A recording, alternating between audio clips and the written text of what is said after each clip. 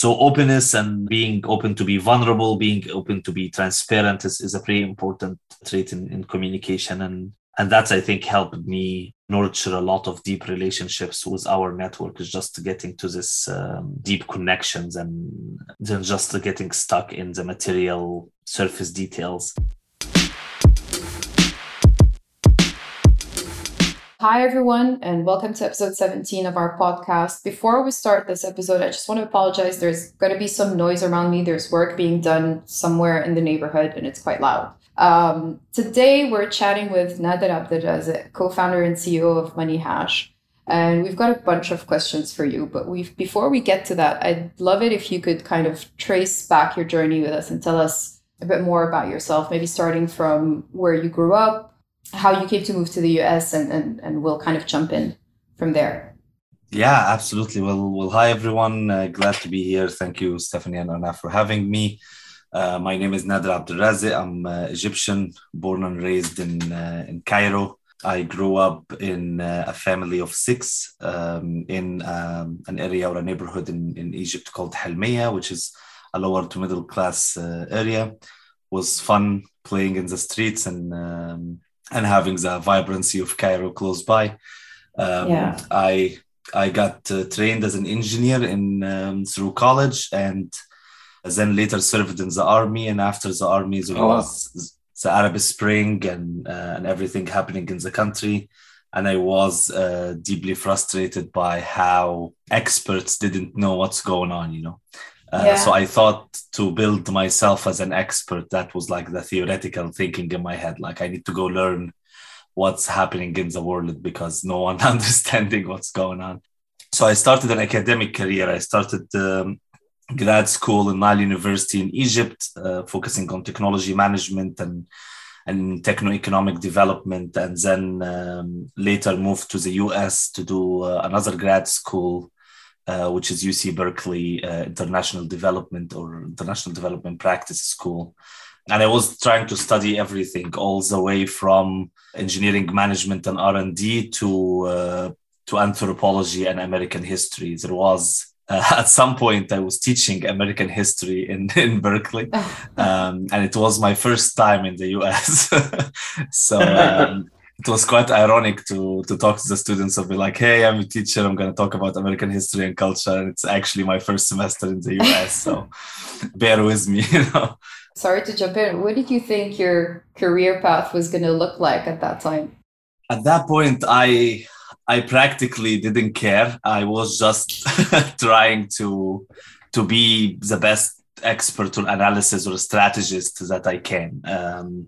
And my theory at that time was multidisciplinary is the way. I defined like 4 core disciplines I want to study, which was like engineering, management, economics, and politics. And I was like, I'm going to bring the 4 into one mind. And at some point, this might be a professor, this might be a consultant, this might be an entrepreneur. I have no idea where it just going with the flow. Exactly.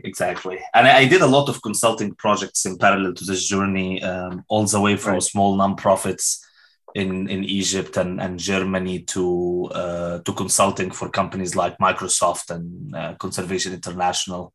So it was the career was leading towards like a mix between academia and consulting till I read about blockchain and fintech, and then it was kind of intriguing because it's a problem, the infrastructure problem of money movement and decentralization is quite distributed across these 4 disciplines, and it was just very stimulating to me. I really liked that.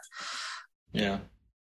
And I wanted to get back to the region. I wanted to connect with the region at that point. So I flew back from California to Egypt and start looking for jobs, and blockchain at this time was kind of nascent. So I joined a startup in Tunisia that was building kind of like distributed coding teams or distributed developers team. And I was responsible for the learning and development, mainly to build the blockchain bootcamp. But I end up building all other bootcamps, the different coding bootcamp, machine learning, and web, and also the soft skill side of things. I spent there about a year. Then I got back to Egypt for another blockchain company that was doing a blockchain hardware connectivity, which was way too early to the market. And so it took us some time kind of like looking at things and engaging with the ecosystem. And then when the company closed, and the blockchain at this time, if you remember the period of 2018, 2019 was the restructuring of consensus and all of that. Yes, of course. The energy of or the hype and around blockchain kind of started fading out. And at this time, I knew fintech was the natural extension to that. So I joined a payment gateway in Egypt called XPay, which at that time was specialized in payments for communities, so gated communities, residential compounds, schools, universities, things like that. And I spent the years there. And after that, COVID came, and me and my wife decided to move to the US for personal reasons. And it seemed kind of like a perfect time to think about, do I have a problem that is itching me to solve myself or not? And there was. Yeah. So that's awesome. How did you, Anisha and Mustafa, meet? So Mustafa was one of the leadership team in the payment gateway I was working in Egypt. Yeah. And he left shortly before me, about a month or two, for a project he was working on in Spain. And then when I decided to start MoneyHash, Mustafa was one of the people I really enjoyed working with. There was an amazing connection between us on professional and personal level. He was in my wedding. It was like a deep relationship, and also we really found a good match also, like intellectually, in terms of ideas and stuff. So the moment I had the idea, I had to send him a doodle, kind of like on like a Google Doc, asking him like what is his opinion. And Mustafa's this brilliant infrastructure engineer, so he pulled off a prototype in like a day. Oh wow! So it was like I'm telling him something, he's showing it to me. So now let's show it to potential customers and see what they will think. So I was lucky he was in between jobs at this time. I was lucky that we had this relationship nurtured. So it seemed to be like a natural extension to what we were working on before. So when we did this prototype, this was like around September, October 2020, we interviewed about 25 companies. And the idea was simple at that time. The idea was like building an API standard for payments. But the more and more we interview companies, the more we see the complexity of the problem. And by this interview of 25, 26, which was like around December, early January, we were like, that's going to be the AWS of money. We need something like AWS. We need a cloud microservices infrastructure for money in emerging markets. And this is a gigantic product. I am like business strategist with like a multidisciplinary background. Mustafa is an infrastructure. We need someone to lead product and kind of stitch this vision together. So I know Anisha through my wife. They have been in college together in Brown University in Providence. And she has been in Silicon Valley since then. She is the first employee of NerdWallet all the way to robo-advisory with SigFix. So pure fintech, pure product management, the entire career, you know. And it was really fun as well, right? She was one of the bridesmaids of my wife. So it's really funny that Mustafa and Anisha met for the first time in my wedding, you know, which is really cool. But yeah, the moment me and Mustafa talked to her and pitched the idea, she kind of understood our philosophy, understood the idea well, and she quit her job and joined us. And then it was off to the races. Yeah. After that, it has been a marathon after marathon, and we'll just keep going, you know. That's an awesome story. That's great. I remember just thinking about one of the things you said in your story. I think 2017 was the year for VCs and just the tech community where like blockchain was the hottest trend or the hottest word, the hottest buzzword going around. And then in 2018 and 19, everything just fell apart. Did you lose faith, or was it an actual extension of I'm going to go and fix payments and blockchain will come around again? Yeah, no, absolutely. I know that blockchain is coming in my life at some point. I am a theoretical mindset by training right now. So like in my head, the amount of economic models I have built related to blockchain is just a lot. But Right. and payments is kind of like a roadmap to that. But I just don't like name dropping. I don't, like startups when they're like, we're gonna use blockchain, we're gonna use AI. I just don't want to bring up a technology until I have a concrete plan of how it actually can affect the company. And in some trainings I gave about blockchain as well, I always say it's a technology searching for a problem. Right. And in that particular sense, not all problems require blockchain, and letting the technology take its kind of like adoption S curve, kind of like go through the normal fads and hype, and then it dies out, and then it settles on specific use cases. That was a good time to wait, if that makes sense. Absolutely. It's great. It's great to learn a little bit more about your story. I know we've talked many times, but it's great to kind of get a view. And we had the pleasure of meeting Mustafa recently as well, and it was honestly great. It was a great pleasure, and we could see how Steph and I were speaking about it. We could see, unfortunately, we didn't get a chance to meet each other, but we could see how you two could bounce off each other, and we had a really good time. Yeah, that's very true. So Nader, I feel like you've mentioned teaching and building the boot camps and all of that, and so I feel like you're a natural teacher somewhere. How do you feel that's impacting? Maybe that's a better question. The culture that you're building at MoneyHash. Oh yeah, it's impacting it a lot. So I do believe that the best companies are learning companies that know how to get the machine of understanding things around them and adapting them and making learning part of the culture. And my favorite book of all time is a book called The Fifth Discipline by Peter Senge, and it's a systems thinking book. And I was specialized in my studies in systems thinking, so that's kind of like where I'm coming from in most of my strategy building. And what systems thinking do, it kind of like looks at the complexities of things and how many things impacting each other and the dependencies and stuff. And in this book, he's talking about learning organization or building an organization that's the basis of it, and the way it operates is about learning and growing and the growth mindset of things.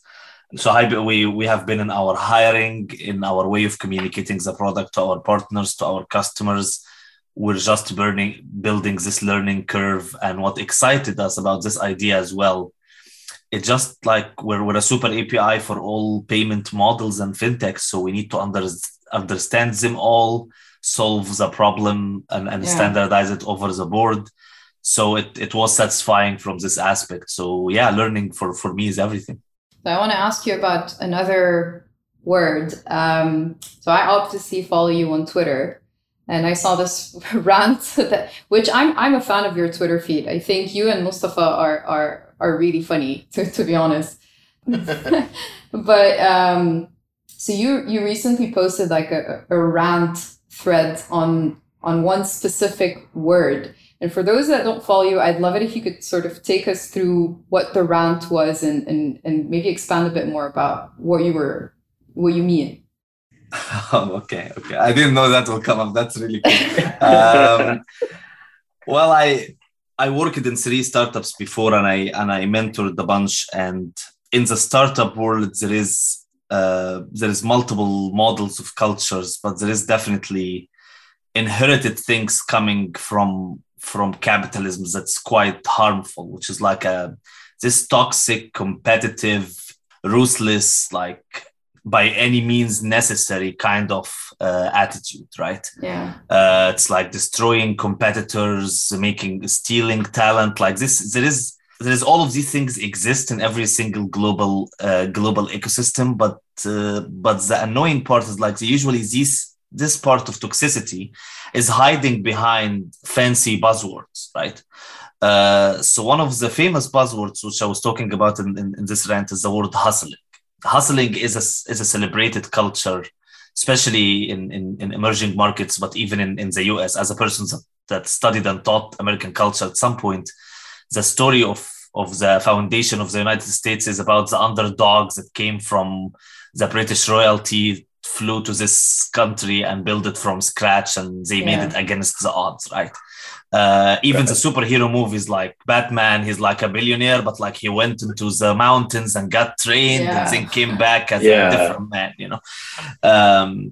So the word hustling is usually used as an inspiration, but it actually comes with a package of harassment and abuse and trying to take other people places and like pushing and all of that. And so I kind of like was something triggered me yesterday. I think it was an announcement of someone's story, and the story was about like how this person was selling products to everyone and trying to make meets end. But what was hidden in the story is how much he created pressure around people around him, how much he harassed people till they say yes to him, like things like that. But it's usually the story comes as like a heroic story, right?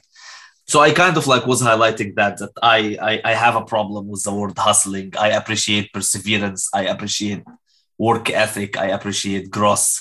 But I do believe that getting ahead or winning at all cost is not at any way a good culture to spread, if that makes sense.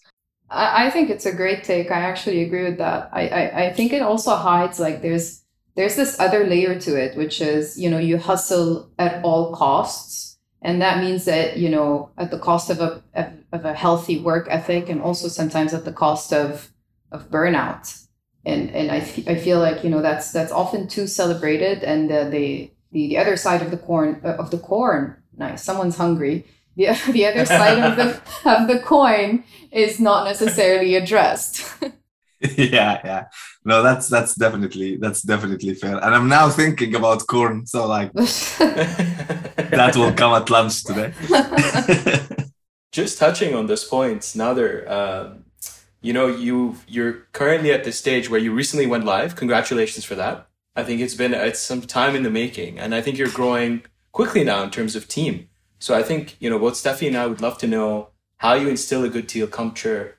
How do you get everyone on the same page to work hard, but also instill, you know, a light culture, which you're okay having fun with? We'd love to hear a little bit more about that from you. Yeah, absolutely.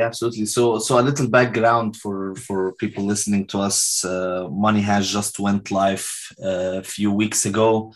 We're building a super API for aggregating payment solutions across the region and allow optimization and routing and multiple other services on top of that. So we become kind of like a payment team dedicated to you, or payment team as a service. And it allows you to build your payment stack customized to your business and build it the way you want in an emerging market friendly way. And since we launched, we had got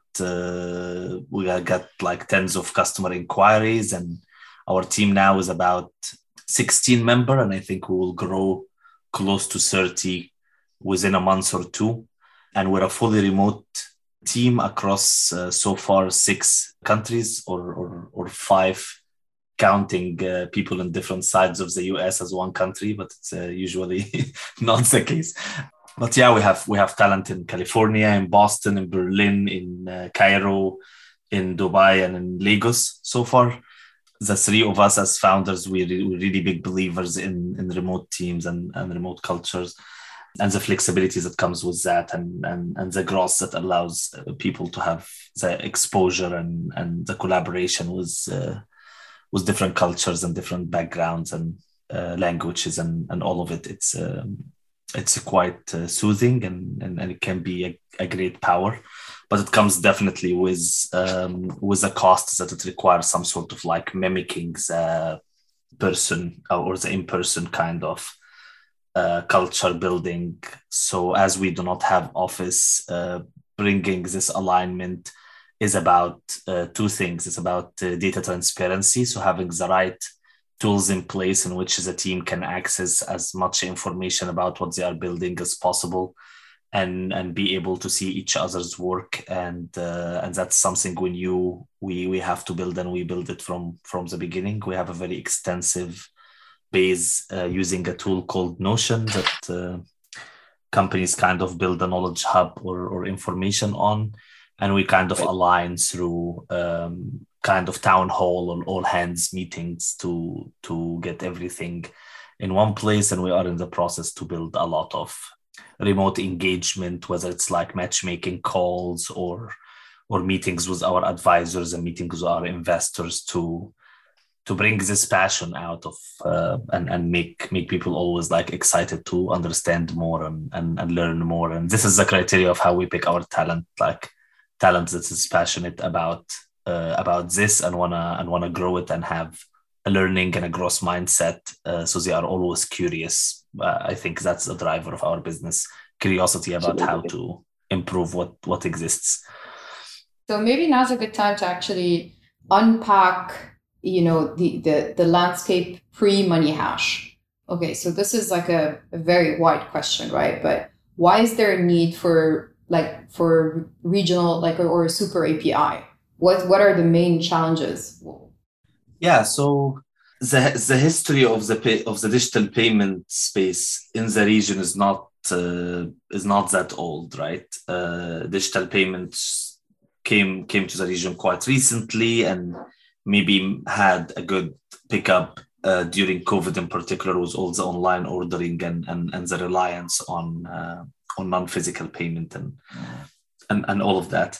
Payment orchestration in particular, which is a name of like an adjacent field, exists in Europe and the US for some time, and it was aiming to give this layer of flexibility and layer of trust as well. So companies, at some point, they partner with a payment company, they start collecting payments using this payment company, and then eventually, with the growth of the business, they get either interested in a geography or a payment method or a module or something that requires them to think of another payment part. And the moment you add two or more, you're suddenly having what we call it an in-house payment infrastructure. You're managing multiple APIs.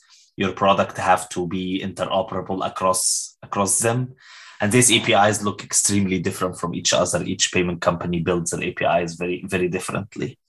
So when this emerged in US and Europe and these kind of markets, it made sense, right? Most of the digital payments is happening with cards. So this is kind of like routing between the different cards based on specific rules and building all of that. Emerging markets, on another hand, is kind of like left out in that. Cards is not a dominant payment method. There is so many payment methods that exist in the region. The region is not economically integrated like Europe or the US. In that case, each country has their own regulation landscape, has their own payment method collections and fintech ecosystem, and also with the currency and consumer behavior. So companies scaling to emerging markets has this complexity 10x or 20x. So the problem is more than orchestration. The problem in the infrastructure, how to plug in these fragmented markets and still make my product perform from a money perspective and build things in a scalable way.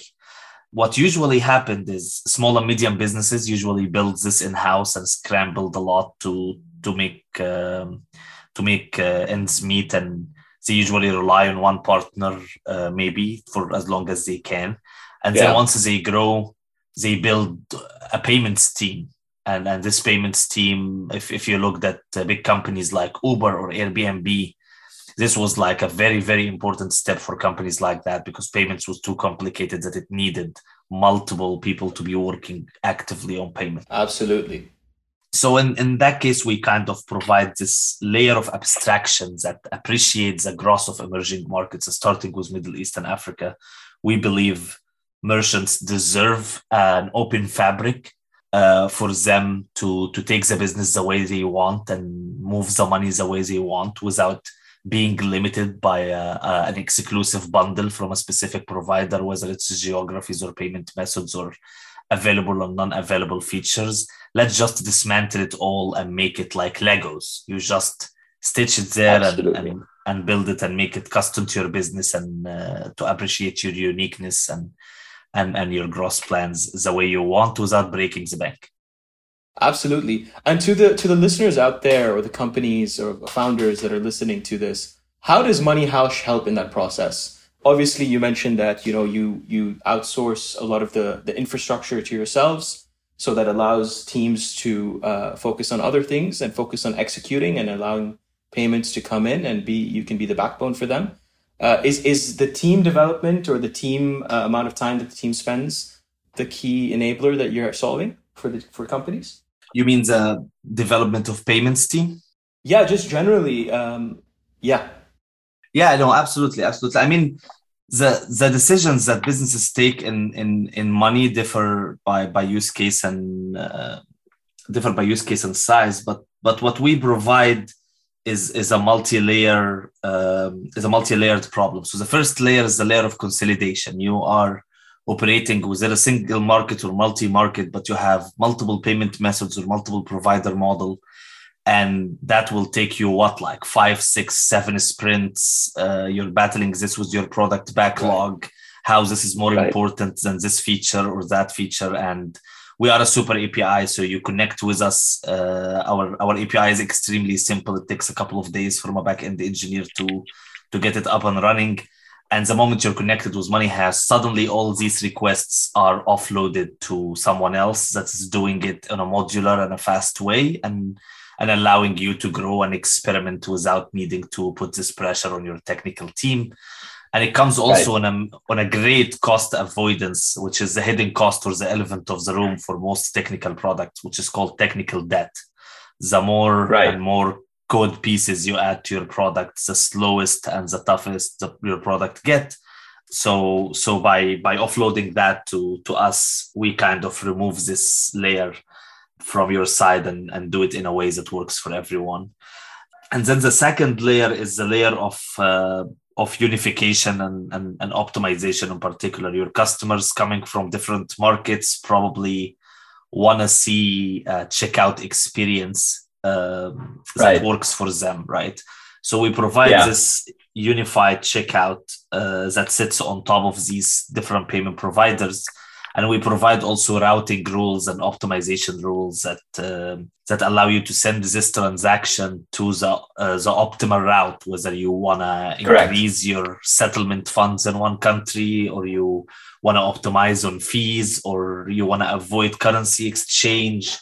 There is a lot that companies think about that payment providers cannot customize. But once we sit on top as a customization layer, we make both wins. So now payment companies can retain their customers and enjoy their slow growth in the right way, and businesses can grow fast without being limited by the ceiling being put by a single provider or a couple of providers in that case. And then the third layer of that is the microservices and the centralization layer, because the moment you are sitting or you're plugging your product to a super API, the super API can grow your stack to multiple other use cases without you needing to do product development, whether you want to develop a promo code system or a subscription management system or a closed loop wallet. All of these things no longer need to be a sophisticated, massive project you do in your team, and you build it custom. And then when your business grow, you have to refactor and change it to allow for growth. Now it's a plug and play. It's healthy. It can grow with you, and you bring kind of all your transactions, all your stack to a single dashboard to help you reconcile, help you build, help you monitor. So that's in a nutshell what value we bring to the table.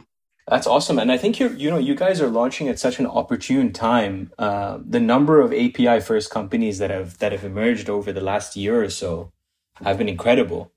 And it's coming to the point where, just maybe if we use payment processing or payment aggregation, just as an example, you have multiple players in developing markets as well as developed markets, all fighting for market share.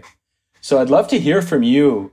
MoneyHash as a platform is providing e-commerce businesses, fintech businesses, all different types of businesses to access these different API-first businesses and payment processors such as Stripe, Aiden, in a quick and efficient way. So at some level, I just want to ask you, has it become commoditized? Are we going towards a more niche API-first model for startups emerging? I'd love to get your sense on that. I think as the region is still immature when it comes to API first companies. It's still going to take some right. First, because underdeveloped regulatory landscape, and the regulatory landscape is moving. It's moving fast in comparison to before, but it's not moving fast enough in comparison to where the world is heading. Absolutely. So what this leaves us with is many companies are API first but because they don't have access to every piece of the puzzle waiting for regulations, they have a semi-developed API. And then there is a bunch of manual processes or missing processes that is coming down the line. So that's why our Super API is differentiated as an emerging market friendly, because not all payment methods are API driven. Not all payment stack is being built will be API friendly. So how to make a super API that aggregate both the digital first and the non-digital first experiences together. And that's something we're really aware of when we're building there. The fragmentation as well is going to be quite tough on businesses there, because now an e-commerce merchant is just getting 15, 20, 50 emails from, hey, this is a buy now, pay later company. Hey, this is a payment gateway. Yeah. Hey, this is this. We can do this to you better. We can do that. And the integration with each of this will mean a sprint or two to just test.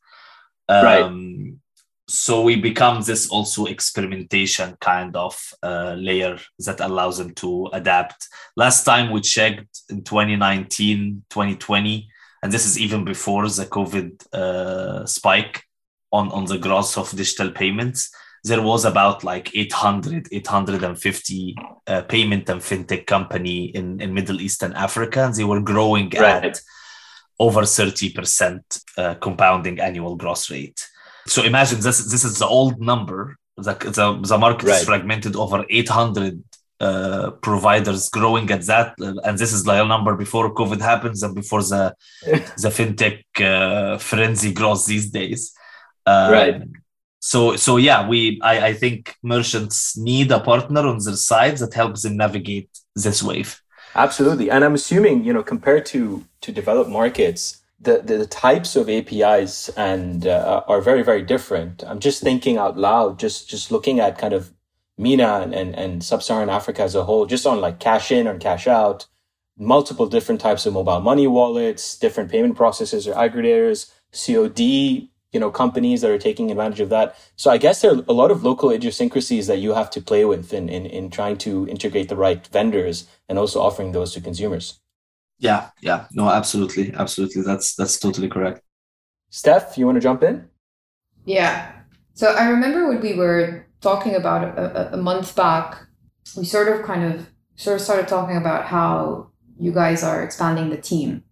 A month into that conversation, or after that conversation, I should say, I'd love to kind of get your experience on what hiring has been like for you. In the current market, right? It's a very hot market for talent today. And B, given that you're also building and kind of growing this remote team. Yeah. I mean, I am very, very happy for the region in terms of the increase in sophistication of startups that comes up in how many players like you and other regional and global funds help de-risk startup as a career choice, right? And that's especially in fintech as well, that became quite soothing and quite refreshing to see.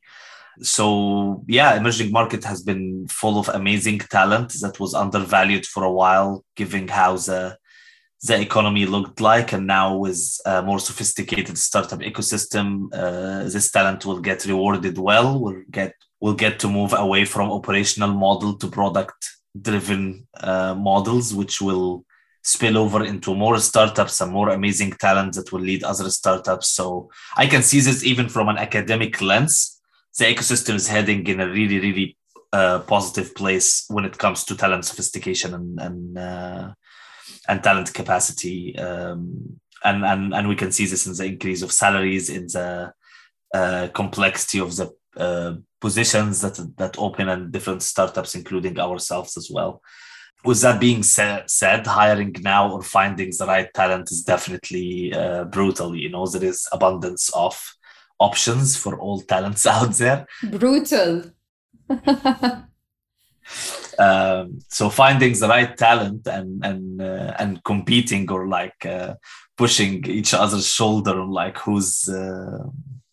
who will win this talent here or there, especially on the tech side, is quite difficult for all the startups at the moment. So recruiters will play a big role on that in helping clearing up, and also startups in the HR and recruiting space. If I was an investor, I would immediately spend some money on hiring startups, just because I see the explosion in most startups happening soon.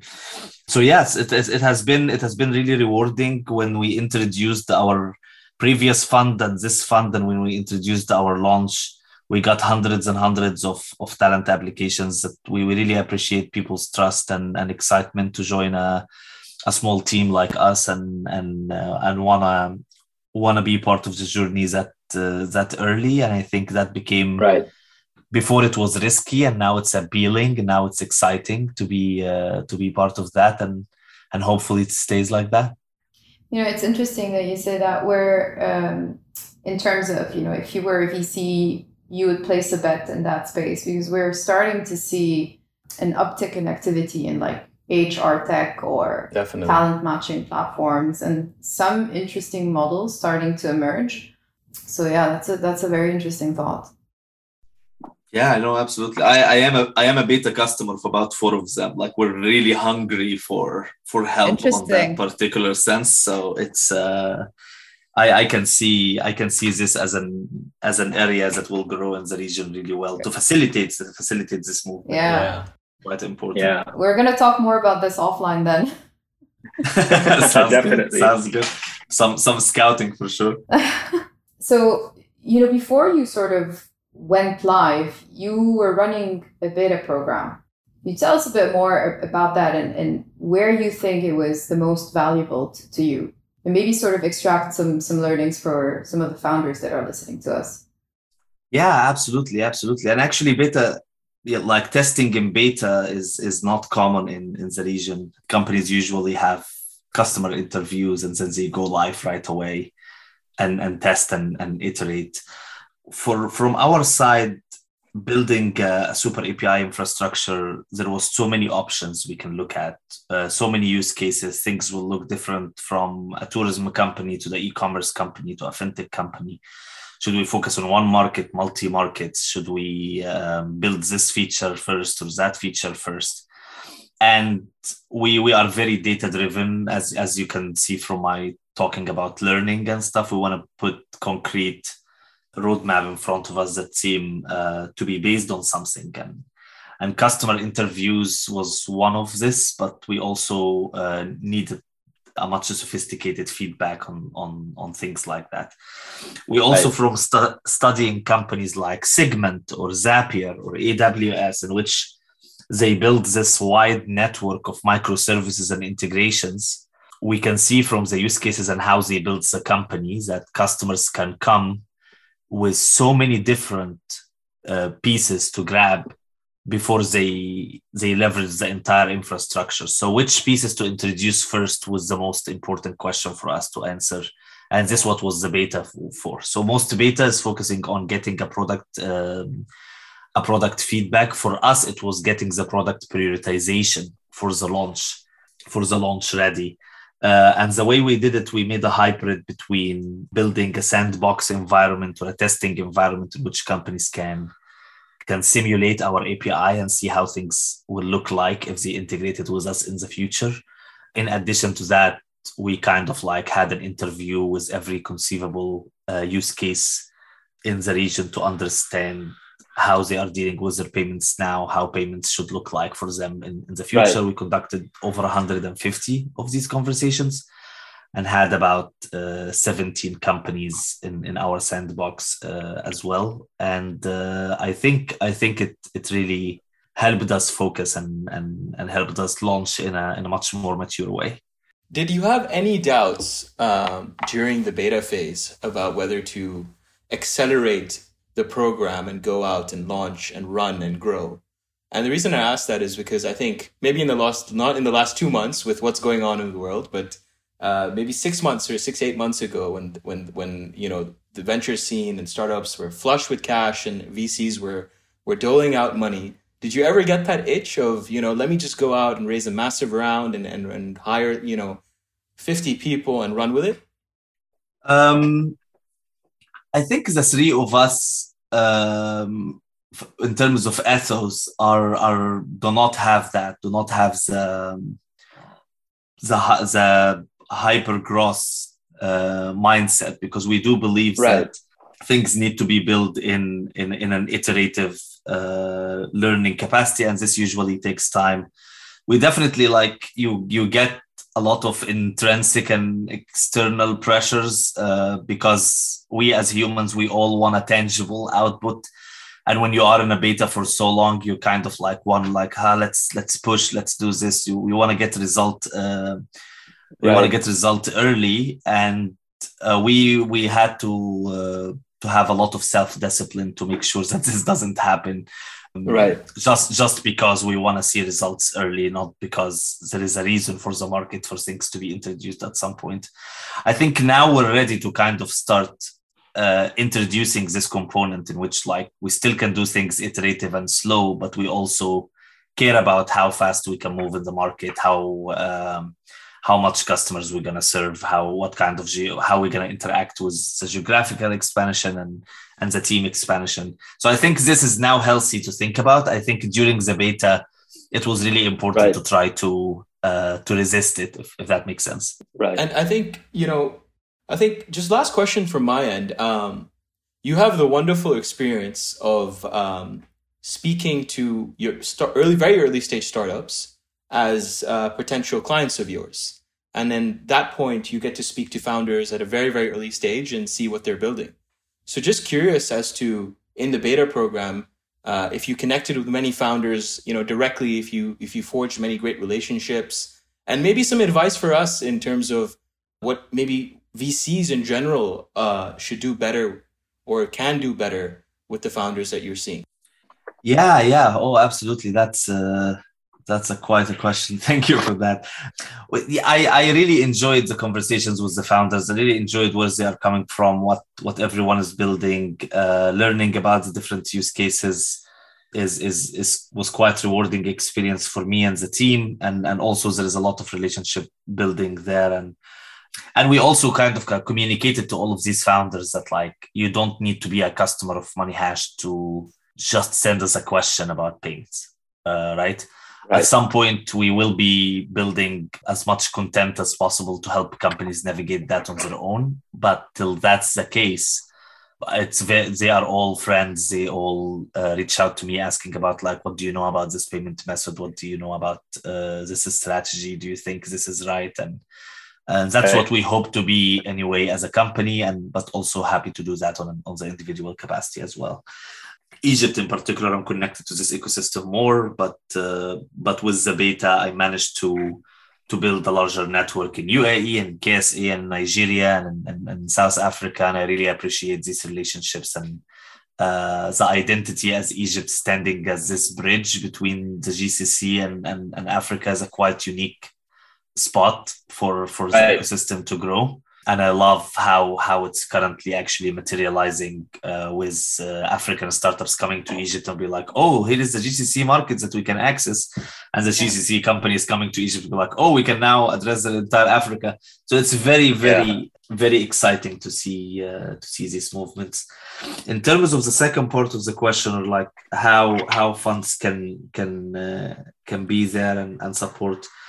I mean, there's two things. One is the culture shift in terms of, and you probably know that, and I really appreciate how Nuwa Capital started and how Nuwa Capital changed that. But you know that there was a lot of established funds in the regions that the process was slow, wasn't founder friendly, doesn't provide proper feedback, doesn't provide proper support. It was more of like an exhausting process for founders to raise fund. And this is shifting now with players like you kind of building this founder-friendly, supportive environment for founders to ask for help and seek feedback quickly. It's something fun. More funds are needed in the region to do this way. And all what the founder need is they get a yes or no and why and how as quick as possible so they can iterate their fundraising narrative and keep going. I remember when I started fundraising, I did start fundraising before fintech in the region was that exciting to every single fund. And so I was in the skeptical side of like, oh, we'll not be able to raise. So let me play the statistics game. I'm going to go talk to 100, hopefully get a 1% success rate. So I will get one investor out of 100. This was my view when I started fundraising, right? And I think all founders are going through the same experience, the experience of we want to talk to as many funds as possible to find the right fit, the right personality match, all of that. And what they really wish is like founders find VCs that friendly to them, talk to them as humans, make them tell their story, understands them, and then gives them a quick yes or no or a quick understanding of where they are heading, so they can keep the conversations going and keep things floating. In that case, that's I guess is a really important element. And then the second element is like with how many funds growing in the region, I think hands-on funds will always win. Because they nurture the relationship with the founders, they bring value much more sophisticated than money. So getting operators in the fund, getting other founders in the fund, helping to work hand in hand on like customer acquisition or large round structures or things like that is a very, very appreciated support that all founders will need at some point. I've got one last question. So you've obviously built a fantastic network for yourself. You've got great investors and angels on board.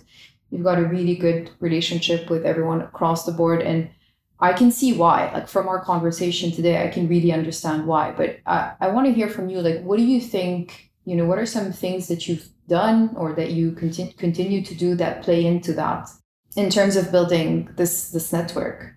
Yeah, no, absolutely.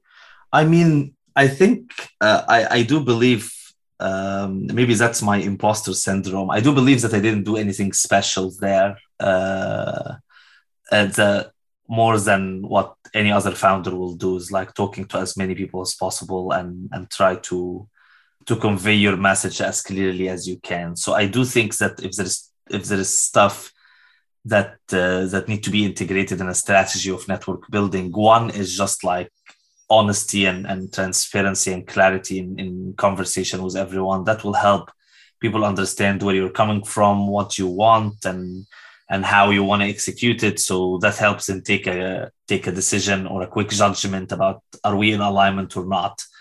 So openness and being open to be vulnerable, being open to be transparent is a pretty important trait in communication. And that's, I think, helped me nurture a lot of deep relationships with our network, is just getting to this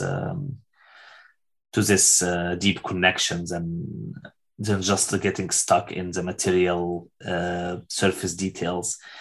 So that's one thing. The second part is that the iterative process should not happen only on the product. It happen on the narrative. It happen on how you communicate.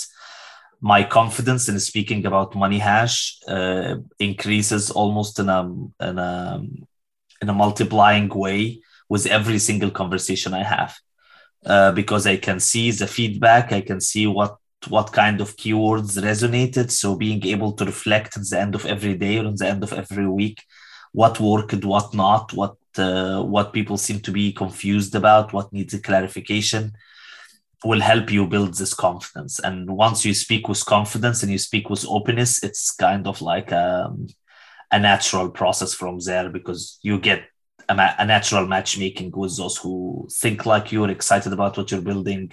And it also filters those you don't want in your journey as well. Awesome. Nader, thank you so much for your time. This was super. I mean, I think Arnav would agree, like we could continue, but I think we probably shouldn't, because we've been talking for 55 minutes. No, thank you so much. I really appreciate the conversation and the thoughtful questions, and really excited for both of us and what's coming in the region. Awesome. Absolutely. All right. Thanks, Nader. Thank you. Bye. Bye-bye. Bye-bye.